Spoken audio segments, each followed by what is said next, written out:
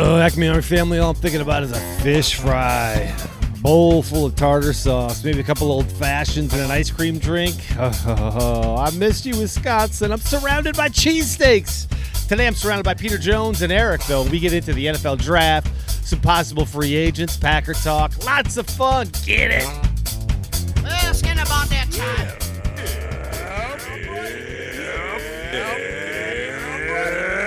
Buddy, how about them Packers?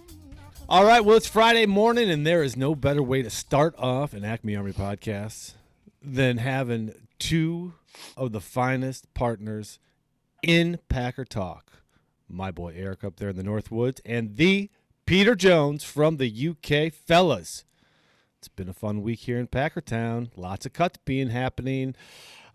We got some exciting news to talk about, but let's get to the first things first here. Peter, how we doing?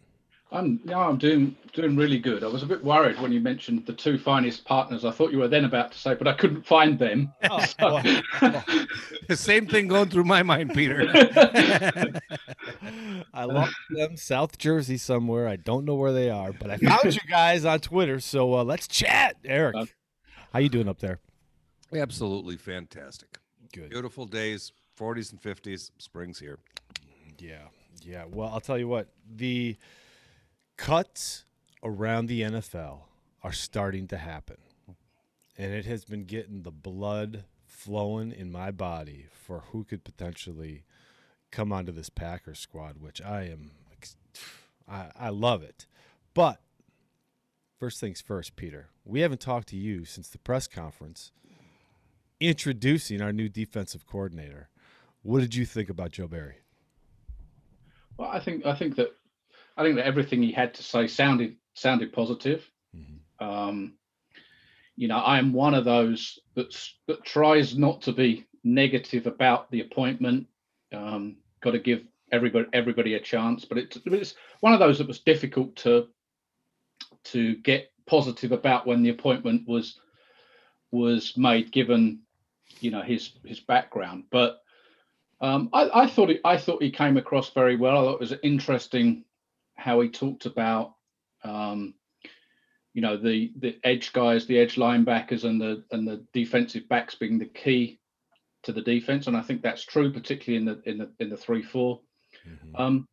So I think we have to take him at his word, be positive about what we heard, and really just go from there. I think it's always difficult in any press conference that we don't try and read too much into what's said. Ultimately, they have to keep a lot of stuff hidden. They're not going to come out and give you all the detail that we would all like to hear. Yeah. But generally positive, I think. Yeah, I thought it was a lot of surface level, really, on every level. I wanted to hear him say, we have the linebackers on this roster to dominate. This is exactly what I need. But I thought it was odd that he didn't bring anybody in. And I don't know if he had really an opportunity, right? Because he was on the Rams staff, was hired to go to the Chargers with Brandon Staley, and then left them to become the defensive coordinator here. So I don't know if he had anybody, in his station wagon ready to roll up to Green Bay with him. But keeping the entire staff, does it change a whole lot, Peter? Well, and that's the interesting question. I mean, it must change in a way. The system is going to be somewhat different, so it must change. I mean, I think it's an odd one when a coordinator's not hiring the guys that work for him, and you can only assume, well, one of two things, I guess. It's either a timing issue, or there was some discussion with him around in the interviews and whatever else that they wanted to keep at least the majority of the defensive staff in place. And certainly you can understand that with the likes of Jerry Gray, who's got a kind of semi-promotion, I guess. Yeah. So you can certainly understand that. Wait and see, I think. Well, I'll tell you what I felt. It was very similar to LaFleur's hire. He inherited Pettine, and he didn't have much say in it. I don't get the feeling with Mike Smith and Jerry Gray and these guys. They were, I don't think that him bringing in his own people was an option. It was sort of a package deal, and he's got some quality people to work with. Yeah. Yeah. I mean, I'm still surprised if I'm truly honest that Jerry Gray didn't get the job. But we'll see how it goes. Yeah. Yeah, we talked about that. Well, Matt LaFleur didn't. There's really not a whole lot to talk about with Matt LaFleur. Gutekunst. Eric, you had a chance to rewatch since we talked last about Gutekunst's press conference. What'd you feel popped out from that one that we didn't get a chance to discuss? Well, the Preston Smith comment, for one, upon further consideration, he's got a $16 million cap figure. It's about, I think, somewhere between 6 and 8, depending upon when it's designated, in cap space if he's let go. He had the second lowest pressure rate in the NFL for linebackers with 100 attempts, which is most of them. That screams to me somebody that, perhaps it's time to move on from, particularly given this year. I'd like to kind of jump off script for a second and ask Peter a question that we've talked about several times since our last time together, and that's the salary cap and where it's going to come in. Some of the stuff that I've seen is indicated that there's heavy negotiations with the players' union about sort of slightly capping 22 and 23 to get 21 back in that 195 to 200 range. Is that feasible? It's certainly feasible. Now, to be fair, they've already done a piece of that to get it to 185, if you like, but it's certainly feasible. There are some things that they know are coming down the track. 17-game schedule looks to be pretty much certain. New TV deals are kind of the odd one here and there seems to be drip feeding its way in. So it's absolutely feasible. And it might mean that we get to a number in this year, like you say, let's say 190, 195. But it wouldn't go up as much then, obviously, in 2022 and 2023. It's 6 of one and half a dozen of the other to a certain degree, in that it helps this year, but then of course it gives you problems if you've already pushed money into future years. So, I mean, ultimately they've got to count on brand new TV deals boosting the thing by 10 or 20 million in a year's or 2 years' time to get over this difficulty. Yeah. I want to talk about Preston Smith, Eric, before we jump off, because the point that you made on him and his lack of pressures and outright releasing him, because we're not going to find a trade partner, I don't believe, for Preston Smith. But outright releasing him saves us some money. Then we're without an edge. Peter, who's the likely replacement, or is it more advantageous for us to renegotiate with him at some point to lower that cap number? So I think that Goody's presser, when he said we fully expect Preston Smith to be back, I think, reading between the lines, that meant we're negotiating with Preston Smith's agent, and we expect, and I would replace the word expect with hope, but that's my words, that we hope that we can get a restructure done to be able to bring Preston Smith back at a lower cap number. See, the thing that it makes more sense for us, I think. It makes more sense for him to want to take that deal, but you look at the amount of players that are coming out, he's going to be, there's not going to be any takers for him. So if he's smart, he's looking at all the writing on the wall and saying, hey, man, am I better than a Jadeveon Clowney who's going to be, in my price bracket? I'm going to be competing with him for places, and maybe a Von Miller who gets out, or Melvin Ingram III who gets released. Yep. All kinds of competition for him. I would 100% agree with that. It's unfortunate for the players this year, but that's the deal, the CBA that they signed. That nobody foresaw this type of risk. Nobody foresaw the cap ever going down. I I just don't see any way, unless they've got a rabbit in the hat that nobody else has thought of. I just don't see any way that Preston Smith can play on the contract that he's got right now. Mm-hmm. And again, I would imagine the discussion is around, you're either gone or you restructure the deal. And if I was, it's easy to speak for somebody else, but you're absolutely right, Eric. I would imagine that given the number of players that are likely to become available over the next few days, even before we hit free agency, Yeah. that, unless it's a ridiculously low ball restructure offer, I would expect a player to take it.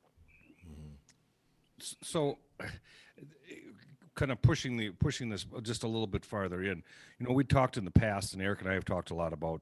They did the restructuring of Bakhtiari, and then there's the available significant cap space available with Rodgers and Zadarius Smith, and I guess by now we should have gotten the league number for the year.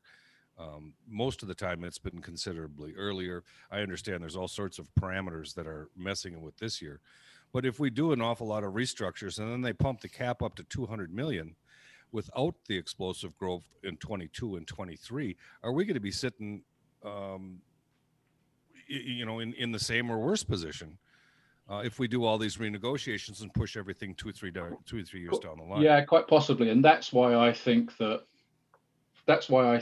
no other restructures and stuff have been announced, right? I think because they'll have those in their back pocket, if you like. Take the Rodgers one where they know that they can convert roster bonus and base salary, and they can do it just like that. Did I just dream that? I thought they just converted his roster bonus. I haven't seen that for Rodgers. Nor have I. Okay.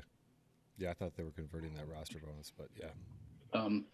But that's a move I would expect them to make. But I wonder if they're not making those moves until such time as the final cap numbers released.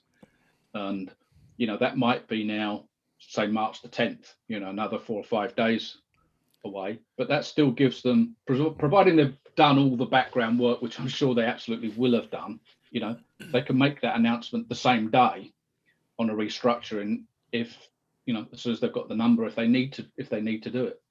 Or does Russ Ball deserve a vacation after this? I can't imagine the kind of complexity that this has added to his job, which is pretty complex to begin with. Mm-hmm. Yeah, and you're being pulled in all sorts of directions, aren't you? Because it's not, in his role, yes, it's obviously about the cap and it's about the money, etc., but he's also got a responsibility to try and help Guti put the best team on the field.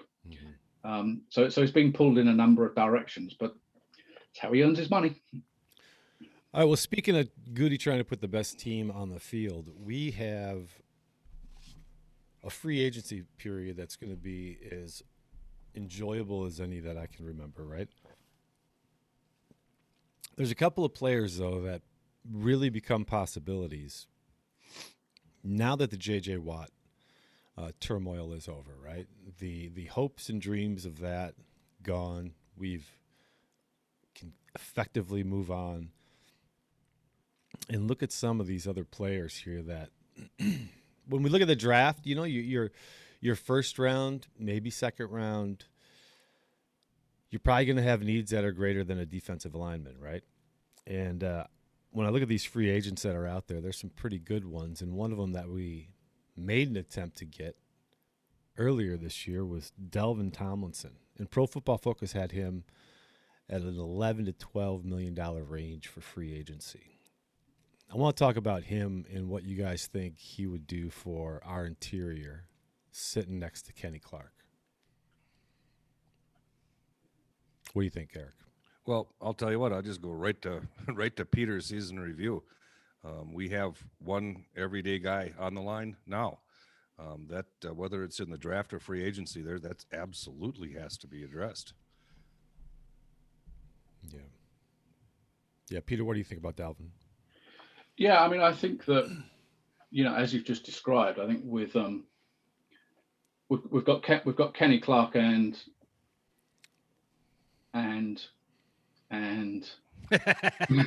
um, you know, Kingsley Kiki. I think the thing with Tomlinson, and this is the struggle that I've not seen. I've not gone back and looked at his film, but I guess the question for Tomlinson is whether he's another nose tackle in the same role as Kenny Clark, or whether he can play a 3 or 5 technique defensive end, or whether they end up playing a lot of 2-man line with Clark and Tomlinson, which they can do.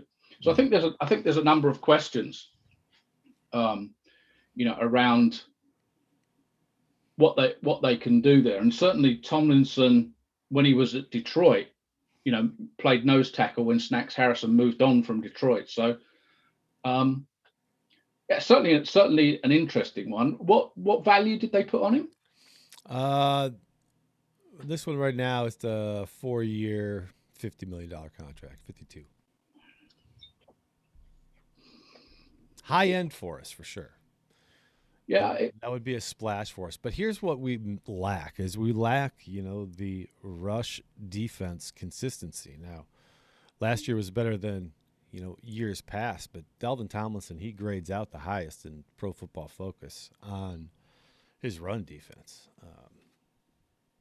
82nd percentile they have him. So it's one of the biggest needs that I see that are from a free agency that can be addressed here. Now, another guy out of, two guys out of the Broncos was Jarrell Casey and Shelby Harris. Now, Shelby Harris, again, he's in that $11 million range, but Jarrell Casey, he's a $5 million a year expected contract.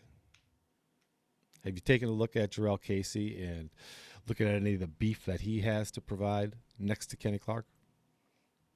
I have to be honest and say that I haven't. Okay.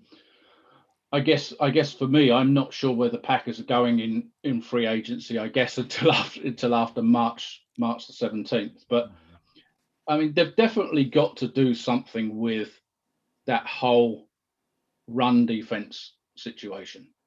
So I think if you can get a guy at a reasonable salary, then it's a move worth making, particularly as you very rarely get those guys, and I think we've touched on this before. You rarely get those guys who can play in the 3-4 early in the NFL draft.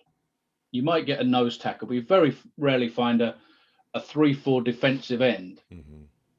In the first round of the draft, and if there is, he's probably gone by the time you pick at 29. Yeah. So I think for me, free agency is probably the most likely route to get one of those guys. Mm-hmm. Well, I mean, the list is incredible, I think. Just with Dalvin, Jarrell, Casey, Shelby Harris, Derek Wolfe, Quan Short, Jonathan Hankins, and whoever else is going to be released. I mean, these are upgrades that I look at our line and go, is Dean Lowry better than some of these players? Tyler Lancaster better than some of these players?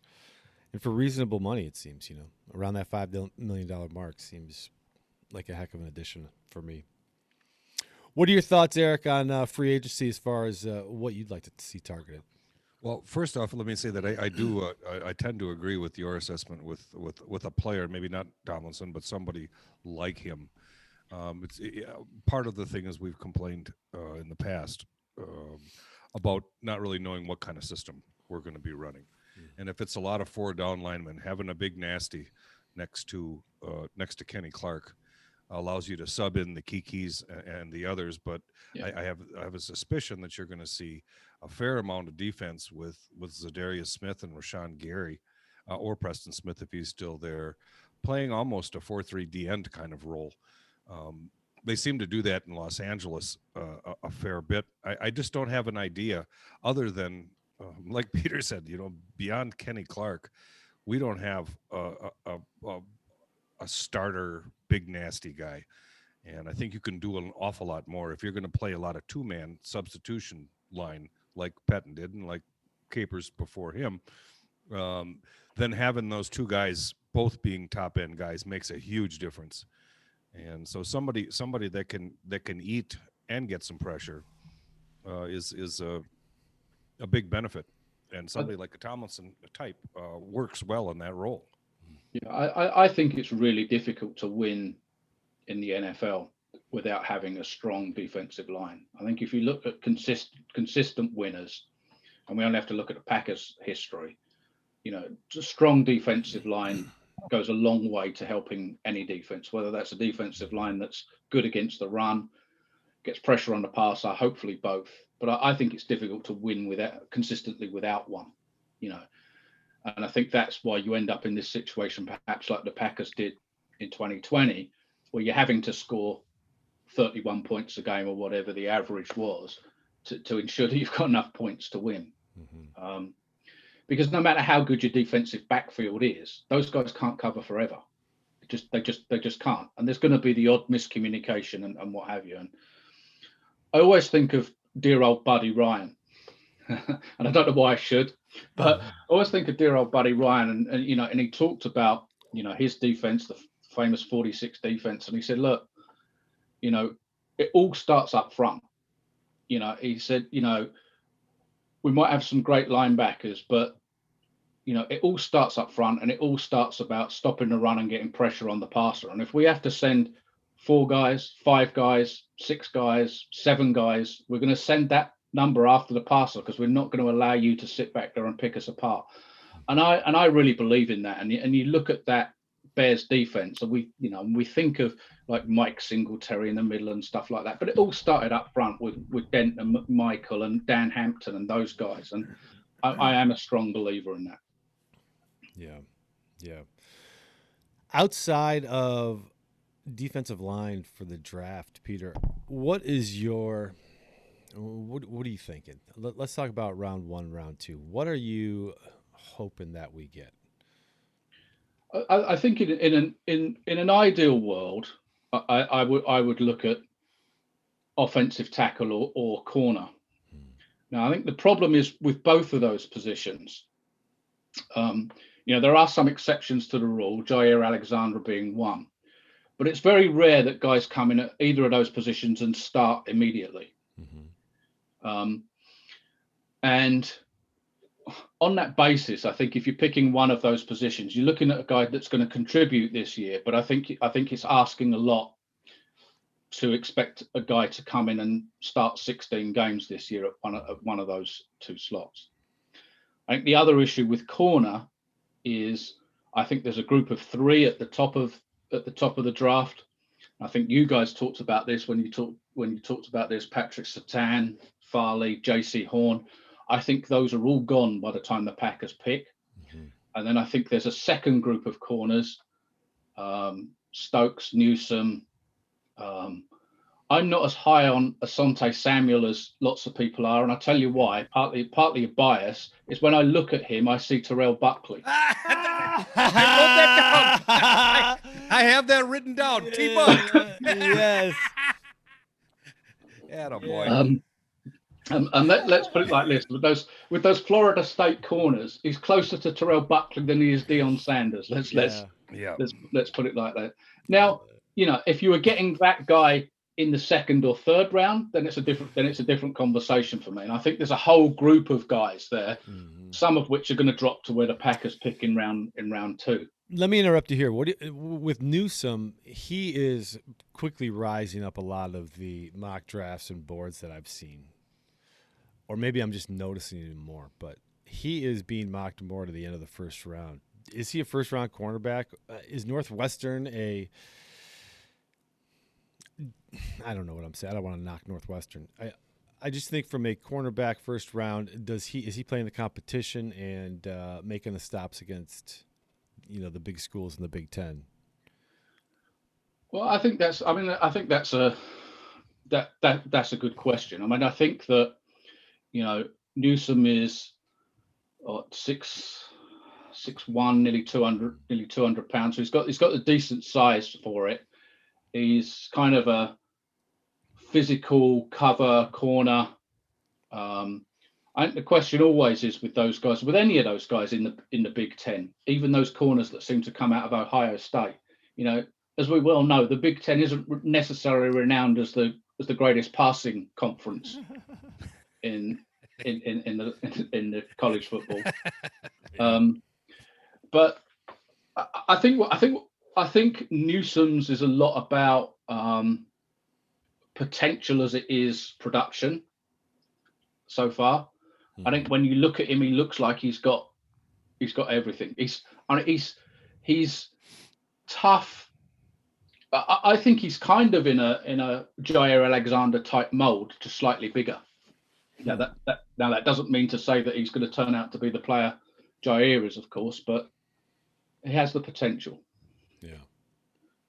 Interesting. I like him. Well, this is nearly an impossible conversation to have because there are so many variables we don't yet know. What's going to happen in free agency, how that shifts our draft plan. You know, with serious needs at cornerback, defensive end, defensive interior defensive lineman, offensive tackle. Based on the little bit that Joe Barry talked about with the star position, we know that Jair Alexander can play there, but that's not necessarily where you want him. He'd like to have a handful of guys that can play that star position. We looked and did safeties previous podcast, and there's a number of athletes they're better athletes than the corners, and I just don't have any idea how we're going to lean because we don't know the structure and what Barry thinks of what's already here. And who are we going to sign before the draft and free agency? Because all of that stuff's going to shift where we go. But I think offensive line, defensive line, corner, and if Preston Smith is let go, well, edge rusher jumps way up at the top as well. Yo, family, how we doing? I know your health and wellness regimen in 2021 has been on point, but let's take it up to the next level. TulipTreeGardenCO.com has a new product that they are delivering to you, D8-THC. Now, this is not a CBD product. It is derived from the hemp plant, not the cannabis plant. But D8-THC gives you a nice mellow high, helps with that anxiety, delivers relaxation, helps with your pain. And right now, you can get it at TulipTreeGardenCO.com for $30. That's a great addition to your current CBD regimen. TulipTreeGardenCO.com. Support those that support the podcast. Now let's get back to the show. Peter, what about wide receiver? You know, is this the year we could look at a wide receiver? Is there any wide receiver you look at 29 that could potentially be there that's worthy of a first-round pick? So wide receivers not dissimilar to me to corner, but the second group of wide receivers is on paper for me better than the second group of corners. So why I say it's similar is I think there's three wide receivers that go early in this draft, top 10, top 15, which is Chase, Smith, and Waddle. And then I think you've got a whole group of guys that you've talked about, Kadarius Toney, the Terrace Marshall, Rashad Bateman, Rondale Moore. So I think you've got that kind of group. And I think this wide receiver core is as strong and is as deep as last year's, which is quite surprising considering how strong and deep last year's was. Mm-hmm. So I guess you end up in a similar situation potentially. If one of those guys is on the board, they're worth, a Toney and Marshall, a Bateman and Moore, they're worth the 29th pick probably in my view. You think they are? Yeah. More? I think so. I think my problem with it is, and this is where it gets really difficult, is I might still be able to get one of those guys at that's the thing. At 50 or 55. I mean, Rondale Moore had 1 year. Yeah, and therefore is there the value in taking one when I know that there's 4 or 5 others that are very potentially similar on paper that I can get 20 picks later? And that's when you say the value, they have the value of a 29th pick. Do you mean that they have the value of the 29th pick or the value of the 29th pick for the Green Bay Packers? I think that those guys have got the value of towards the end of the first round or the beginning of the second round for anybody. Mm-hmm. Given our needs. But given given our needs, I think you get decent value by taking one at 29. I wouldn't take one at 29 because I can get one at 50. Yeah. Now that might involve a little bit of a trade or something to move up a few slots in the second round. But for me, why take one at 29 when you can get almost the same guy or potentially the same guy, a few picks later on? Yeah. And that brings up my question with free agents, because when I look at the wide receivers right now that are available, hear me out. Josh Reynolds, he's free agent. Kendrick Bourne. These two, because they come from a similar offense, right? The Shanahan tree, McVay. Kendrick Bourne, I thought, when he played, he always made plays, it seemed, for San Francisco. I don't know how he had some injuries and wasn't always on the field, but kind of a cheap option. Because when I look at Will Fuller, now he's going to be suspended for 4 games, right? Next year, or is it 2 games? Yeah, a number. I'm not sure whether it's 2 or 4. And Pro Football Focus has him estimated around that 17.5 range, which I think is amazing. Somebody else today or yesterday, I had heard, said he was going to be around the $12 million range. Who knows where these receivers are going to be? But it just seems like there's some options. But coming here now, getting to this whole thought process that I was dealing with, when Chris Godwin is a receiver that's number 1 and is expected to hit around a 5-year deal for $22 million, and your second guy, Allen Robinson, a 4-year, $21 million contract. Per. Yep. What are we looking at for the extension for Davante Adams, Peter? What kind of money is going to be invested in him? I would imagine that the extension is the best part of. If you imagine it's a 4-year extension, so on top of the year that he's already got, I think it's 4 years, $100 million, that kind of number. I think it's 25 a year. It might be a little bit less, but it's that kind of number. I just remember when Julio Jones signed his contract for $22 million, I was like, that's a $22 million receiver. Yep. For a year, he proved that. For 2 years, he proved that. But when Chris Godwin comes out, with 800 yards this year, some touchdowns, he had a good year the year before. I don't know, $22 million, it's just, it's boggling my mind, because when we look at receivers, there's some free agent options out there. Are they better than who we have? I don't know. But at 29, I could not find a receiver that would be a better option than my boy Tevin Jenkins from Oklahoma State. Calvin Johnson, Randy Moss. Those are the 2 guys. If they were sitting at 29, you could make an argument to me. Otherwise, you just simply can't. Aaron Rodgers is coming off a 48 touchdown season, league MVP with what we already have. We have so many significant needs on the defensive side of the ball, plus offensive tackle, plus running back. I just can't see them doing that at 29. Yeah. But of course, this is the year they will. Well, and you see, running back's a really interesting one for me, and it's not a position that I think many people are considering that the Packers might pick in the first round, right? But I think there's 2 guys that are likely or possibly go in the first round: Najee Harris and Travis Etienne. Are you making me even think about Najee Harris being on the Green Bay Packers right now? Because my head might explode on screen. Well, the thing is, if Aaron Jones does go, right, so I guess where my head is about running back, you normally wouldn't pick one this early.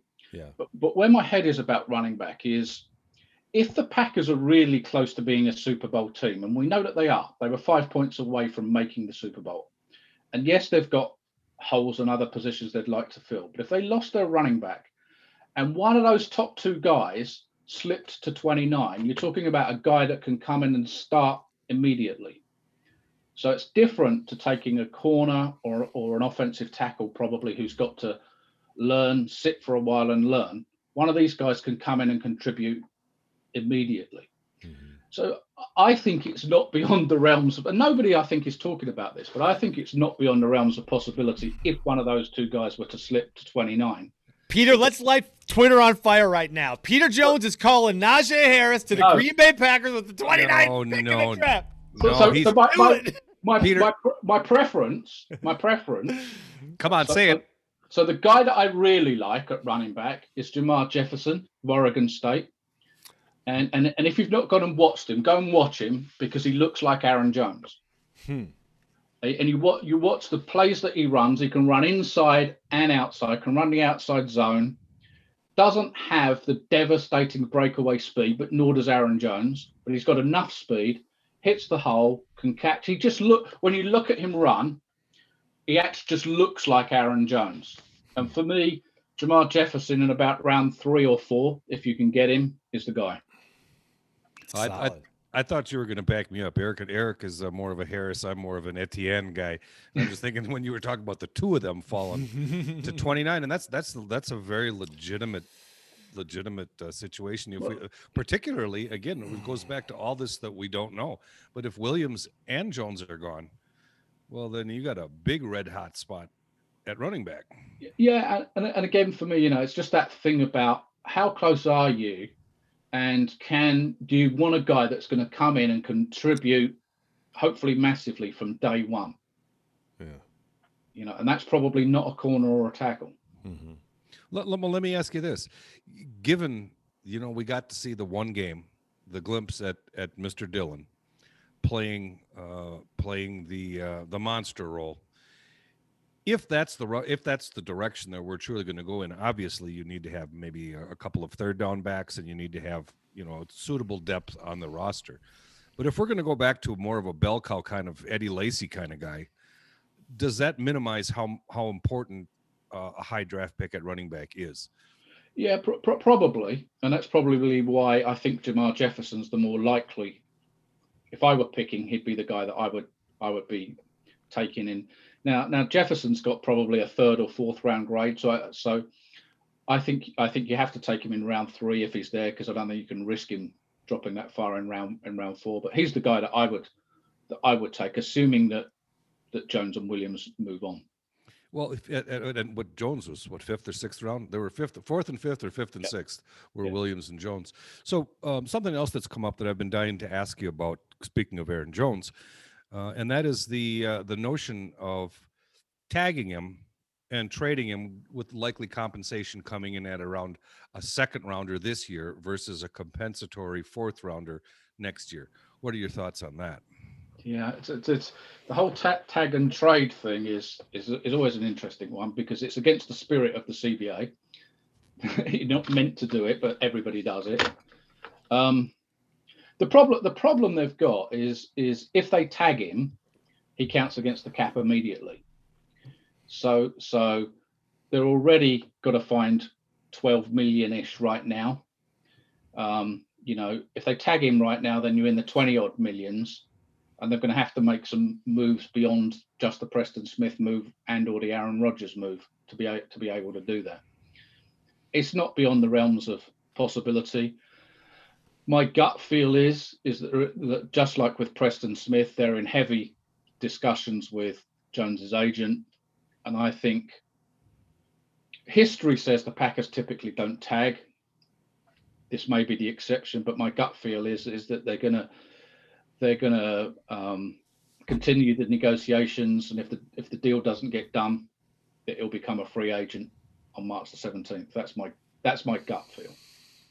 Well, the reason I ask that is that both Eric and I are suitably impressed with the talent at positions of need that we have when you get into the 2nd, 3rd, 4th round.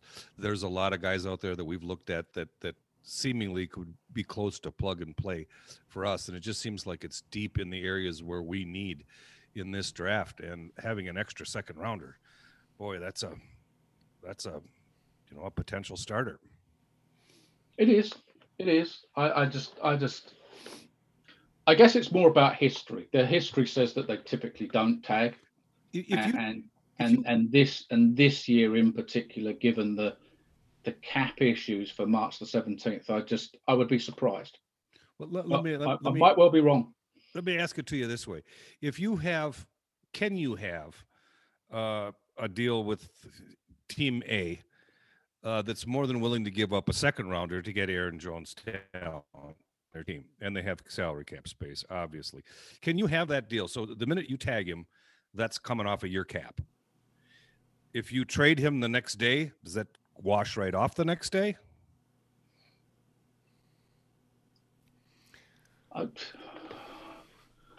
So theoretically, yes, but you can't trade a player until he signs the tender. So theoretically, you could tag him, but he could refuse to sign. You refuse to sign the tender. So that never used to be the case. So I don't know if you remember years ago, the Packers tagged Corey Williams and traded him. Now, since the last two CBAs, you have to once you tag a player, in essence, you're stuck until he signs the tender. You're stuck with the tender tag value on your cap with a player who's not doing very much until he signs the tender. Well, and then can't he report in November and get credit for the season? Right. So he has to report, and I can't remember how many games it is now. So they had the situation with Le'Veon Bell a couple of years ago where he had to report by, I can't remember which week it was to get it. But there is a certain number of weeks into the season by which he has to report, else he doesn't get credit for the year. Yeah. Seems pretty dangerous. It does, and there's all sorts of fines and all sorts of stuff that are now in this CBA that weren't in the previous one. I don't see it coming to that. I hope not, because Eric's always looking to get away around the rules and come up with these preposterous ideas on how we can get this happen. Wouldn't they take $3 million? Hey, let's move on, because we have to talk about a really important person that I threw out as a joke on Twitter, and then I thought about it and went, because after looking at his contract, hear me out, Packer Nation. Tampa Bay is up against the wall. Antonio Brown could be $3 million. Peter, what do you say about bringing home Antonio Brown to the Green Bay Packers? At three, so no. You're all right. Right. So if the number were $3 million, would I do it? Yes.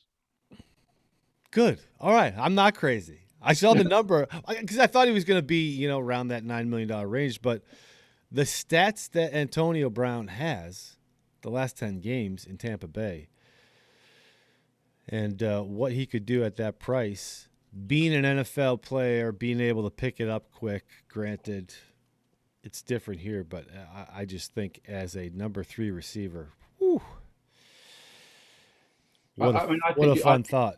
I mean, well, I think if you get to the point where you've got to free agencies, you've sorted out your cap as good as you can beyond March the 17th. So you got to that point, and maybe you've got a little bit of cash to use on a free agent. I think it's worth, if you could get that type of player for that kind of number, then I think it's worth a dart.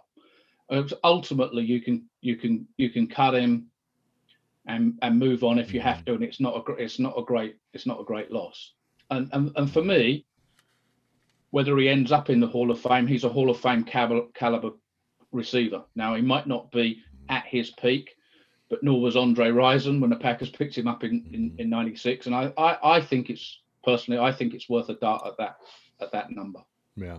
Thank you. Thank you, Peter. I'm not crazy. A chance to do that at $3 million.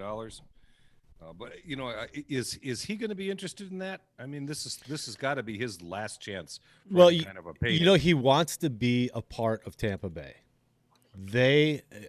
I've read, I don't know, half a dozen articles. I got them on my stream where he is not one of the players because the amount Godwin's going to take, the amount Levante that they want back, and Shaquille.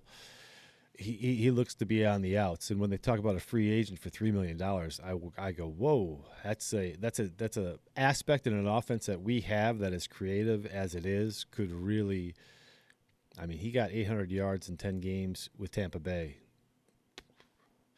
He'd have 1,000 with us easy, it seems, just on a few.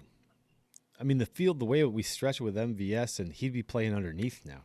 Good luck trying to tackle that guy. His yards after the catch this year were his best since he was a rookie, I think.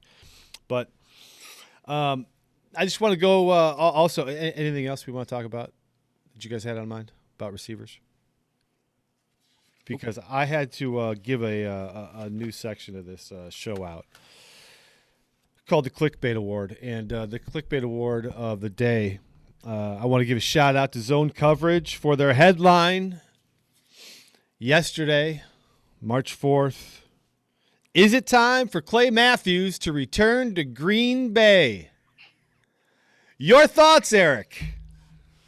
Well, I just, when you first mentioned that, the thing that screamed out to me was he did have several years playing inside for us that were quality. I don't know how much he's got left in the tank, but he's, it would make Packer fans happy. There's a lot of ladies out there that'd be going crazy if Clay Matthews comes back to Green Bay. I don't know what he'd be looking at in terms of salary. I don't think you can pay him like somebody would. Is it even worth it? You're talking like it's a realistic, like it would be even worth clicking on this article and reading further into it. No. I mean, he didn't even play last year. I just think, what are you doing? You're out of stories. We're in that part of the season. We're still trying to pump out 3 shows a week. We're going to have to take that back a little bit here. But we have this award has to come out more because I get a couple every day that I'm like, come on, man, what are we doing? And it's usually been the Aaron Rodgers stuff. But Peter, you're not feeling it then? The first thing that popped to mind when you said that to me was what I watched this morning, and that's Zaven Collins. And there is a kid, if he falls to 29, that you want to talk about a Swiss Army knife. Could play inside, could play on the line, could play on the end. That kid is just a football player and a monster. Okay, before you go any further, the next section of the show, I'm recording who we want, who we're mocking in our heads selected at 29. I'll start it off because Eric started it off. I'm calling Zaven Collins. You can carry on, though, Eric. Tell me what you think about it, Zaven Collins. I would be I'm never happy with who we take in the first round, and I would be doing backflips if we took Zaven Collins, because I think there's so many different ways that Barry could use him in our defense. I mean, he's the most versatile guy that we can add to our team. Took 2 interceptions to the house this year, man. It was when you watch this at 260 pounds. When you watch him, it's not like he's loafing, but his movement is so easy and athletic. And then he kicks burners. Once he decides, okay, now he closes and crushes. I would be ecstatic. I don't think there's a chance in hell that he falls to 29. I've seen a lot where he's fallen, and we're getting him. And if this week, boy, Gut says if he fell, he's my favorite of the week. Who's your favorite of the week, Peter? I keep talking myself round. I think it's offensive tackle. So I don't think it's an exciting pick as such. But I think it's offensive tackle. I think it just depends who falls to that pick. I like. You're not asking me to name one, are you? Yeah, just who's your favorite this week? Because next time we talk, we'll have a whole different one before the draft. We'll just keep the tally. Because, I switch all the time, but I've been on a Zaven Collins just for the weapon that he was. But I was, the week before that, Peter, I was on offensive tackle, and Tevin Jenkins was my, he was my man crush. But who are you feeling this? Well, Jalen Mayfield of Michigan would be my guy, but I don't think he's there at 29. Yeah. So I will go for, who do I think is going to be there at 29?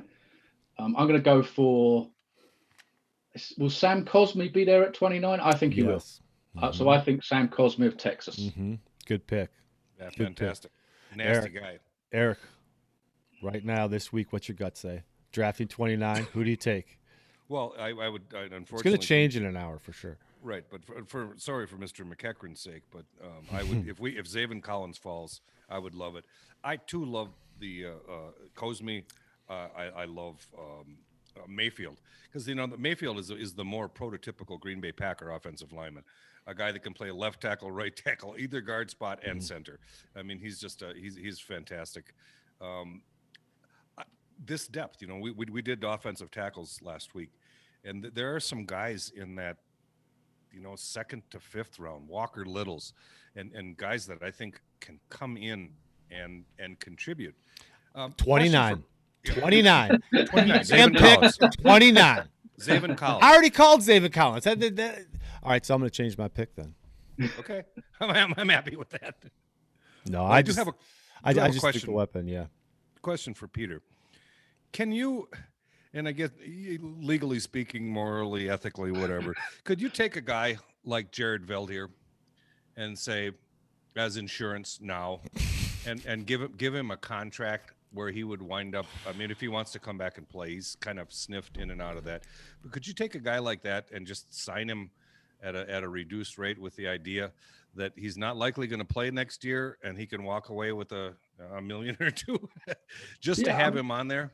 I mean, you could sign him. So they would want to do that after March the 17th. They don't want to be signing any guys before March the 17th, given the cap situation. But yeah, you could sign a guy after March the 17th. So you could give him a minimum base salary for a veteran, which I guess is just over $1 million. But you could give him another $1 million signing bonus or whatever it might be, and then you've got a decision to make come August, September that says, if I cut him, then I just count the $1 million against the cap. If I keep him, he counts the 2 point whatever million against the cap. So yeah, absolutely. Because that seems like that would simplify things if you have sort of an insurance policy. Although he's old, I mean, he's no spring chicken.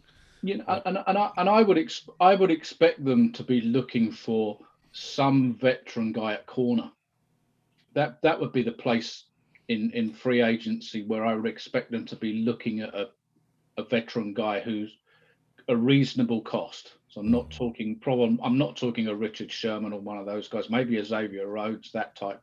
Desmond Trufant. Yeah, depending on how much they cost. But I think that even if you took a Newsome or a Stokes at 29 in round one, I think you want a veteran corner that can come in and play for a year. I think Tramon Williams is too old now. I don't think he wants to play anyway. But I'd be looking at a guy that could come in and start for a year.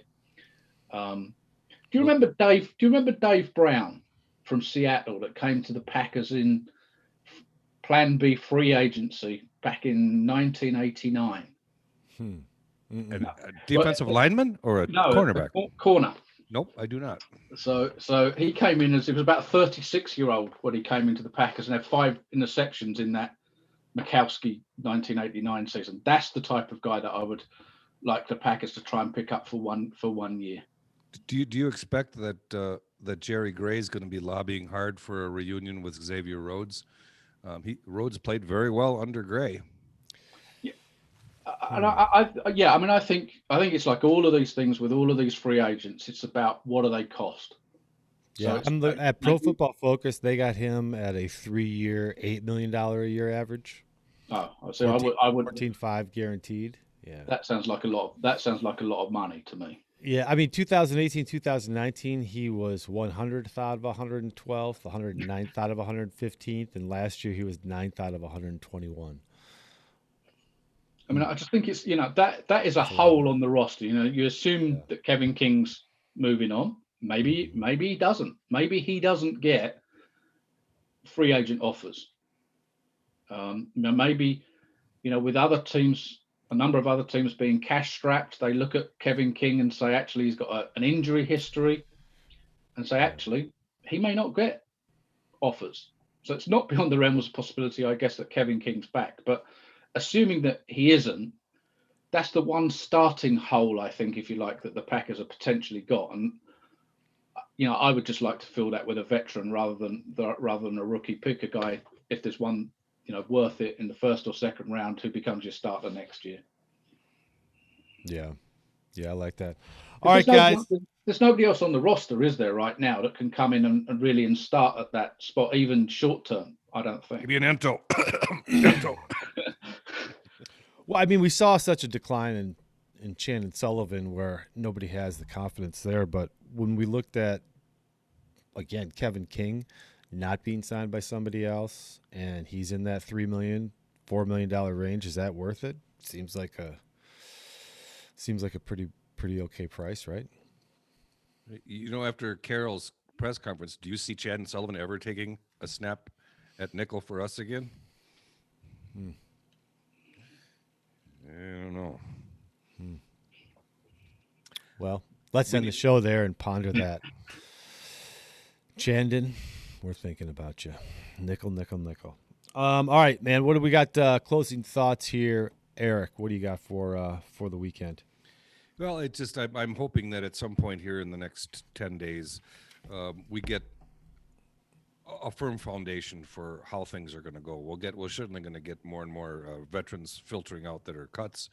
I really want to know what the salary cap floor is going to be, because as we talked earlier, that's going to make all the difference in the way we choose to restructure contracts, sign free agents, sign our own. Kevin King, that's a great thought. Who knows what's going to go on with him? And if you still have Kevin King at an affordable rate, well, maybe that changes where you're looking in the first round as well. We're going to get some answers to some of these things in the next 2 weeks. Zaven Collins, Peter. Final thoughts. Yeah, I feel exactly the same way. I think now's the time. That's just hang on for the next 10 days or so. As Eric says, I think we're going to get the answers to lots of questions. Probably raise some more questions, but I think we're going to get the answers to lots of questions. And once we get past March the 17th, I think things become a little clearer. Yeah. Well, I'm just so excited the way that these teams are having to make these cuts and the players that are available. Some punters are available out there. And I'll tell you, being Lakeland Union High School's greatest punter, Eric, you remember how you said last show? I still took that to heart. I think J.K. Scott could be upgraded with some of these guys out there. I don't know. But, hey, Peter, let everybody know where they can find you online, and let them know where they can find your great season review articles with the UK Packers. Yeah, so you can find me online on Twitter at ProFootHistory is the best place. And there's a bunch of stuff at UK Packers online, as you say. It's at ukpackers.co.uk/blog. And there's all sorts of articles on there. There's the season review articles. There's a bunch of Packers historical top 10 articles, all kinds of stuff on there. Awesome. Make sure you guys go out there and check out Peter's work. He does a great job, not only on our podcast to elevate it, but he does a great work on his reviews and the draft recaps and projections for what's happening this year in the 2021 draft. It's going to be exciting. Eric, it's been a fun one, buddy. I'm sure we got a couple good ones I'm going to throw on Instagram of some of your takes. I hope you don't mind, because you're becoming one of my favorite radio personalities, podcast personalities in all of Packer Nation. So appreciate everybody listening out there. Spotify, iTunes, SoundCloud, Google Podcasts, YouTube. We are having fun. I have a lot of videos that I'm putting, and I'm starting to schedule, so that comes out more consistently. We got more with Peter Jones. We have some real fun ones. But what I've been doing is trying to get these things ready for Instagram. We're going to kind of be shifting over to Instagram and YouTube on those. So working it through and having fun, and you will see all of our pretty faces on there soon. Check us out, Acme Army everywhere. Eric, with that, buddy, take us out. Well, thanks to everyone for the likes and contributions, and have a wonderful weekend. I have an unsupervised weekend, completely off the leash. Kind of excited about that. Looking forward to next week. We got a couple position groups left. We've got defensive linemen, tight ends, some special teams that will be hitting up next week. Looking forward to that. It's always a pleasure to get an education from our dear friend Peter. Thank you, Peter. And with that, go Pack, go. Fly